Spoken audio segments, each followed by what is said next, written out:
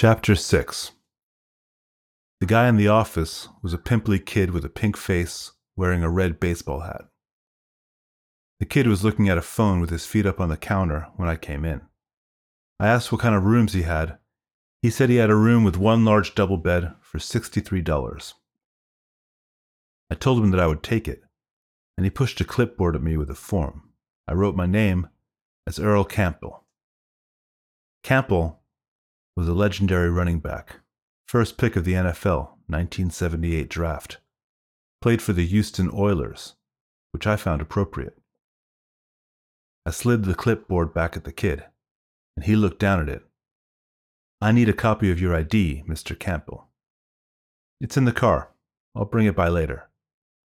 The kid looked at me smugly. 73 without ID.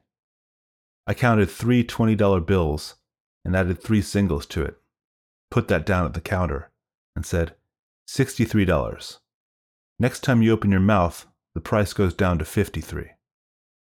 County Sheriff's Office is just down the street, right across from the highway patrol. Want me to get those boys up here? Kid, the stakes are low. I can forget the fact that you're trying to extort me, or I can not forget it. You choose, but hurry up. He laughed quietly. "I was only messing with you." I said nothing. The boy pulled down a key attached to a fist-sized plank of wood with the number 3 carved into it. He said, "Third door down." I looked out the window. The Ford was parked at the end, maybe the 15th door down. "I'm already parked up there. Can you give me the closest room to the car?" "Take your pick, buddy." I said, "The one in front of the blue Ford over there." He took the key back and exchanged it for room 12. "Knock yourself out." It was hot as hell out, and so damn dry that sweat evaporated before it could form into beads on a forehead. The landscape looked like the color had been sucked out of it, along with the moisture. I walked back to the Ford rental. Twin Forks was not so much a town as a settlement, clustered around a bend in Texas Route 117. It was laid out in a grid extending maybe 5 or 6 blocks either side of the road. The middle 2 or 3 blocks of the grid looked like a town: sheriff's office, general store, barber's shop for the men, hair salon for the women. Institutions of collective living. The edge of the grid where the motel sat looked more like a rocky patch of dirt, with tumbleweeds and buildings spaced widely apart, and nothing but scrub and sand between them. The room was bare bones but large enough. It fit a double bed, with plenty of space to walk around.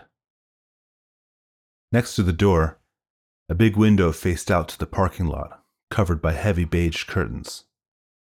The bed was the same color, beige. On the other side of the bed was the bathroom entrance on the left side and a wall closet on the right. A cheap drop ceiling went from the front door to where the bathroom area started. A yellow stain spread across the foam squares toward the back. Once the bathroom started, a sheetrock ceiling took over. I figured the ductwork was up there. I opened the closet doors. An empty clothes rack, a shelf, and below the shelf, an ironing board leaned against the back. Above the shelf was a cavity where the sheetrock wall should have been. I looked into it and could see ducts going up to the ceiling. There was a desk with a chair, a TV up on the wall, and a ventilation grid for the AC. Elena sat on the bed and put her face in her hands. Then, a minute later, she leaned over on her side and lay her head on one of the pillows. The Glock was on the night table. She mumbled, "I'm sorry, I can't keep my eyes open. Do you mind if I sleep?" I said, "I'm going out for a bit. Don't leave the room, just in case." "Okay." A half-minute later, she was making a light purring sound. I figured she might have been up for 2 days, or more. The coyotes like to travel at night, and during the day she would not have felt safe dropping her guard. Hard to get to sleep when rapists and cutthroats are around.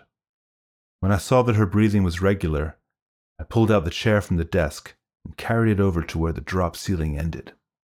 I stood on the chair and lifted one of the ceiling tiles, slid the Glock up there, and replaced the tile. The wood plank attached to the key did not fit in my pocket. which I guess was the point. So I took the key off the ring and left the wood in the motel room, locking the door behind me.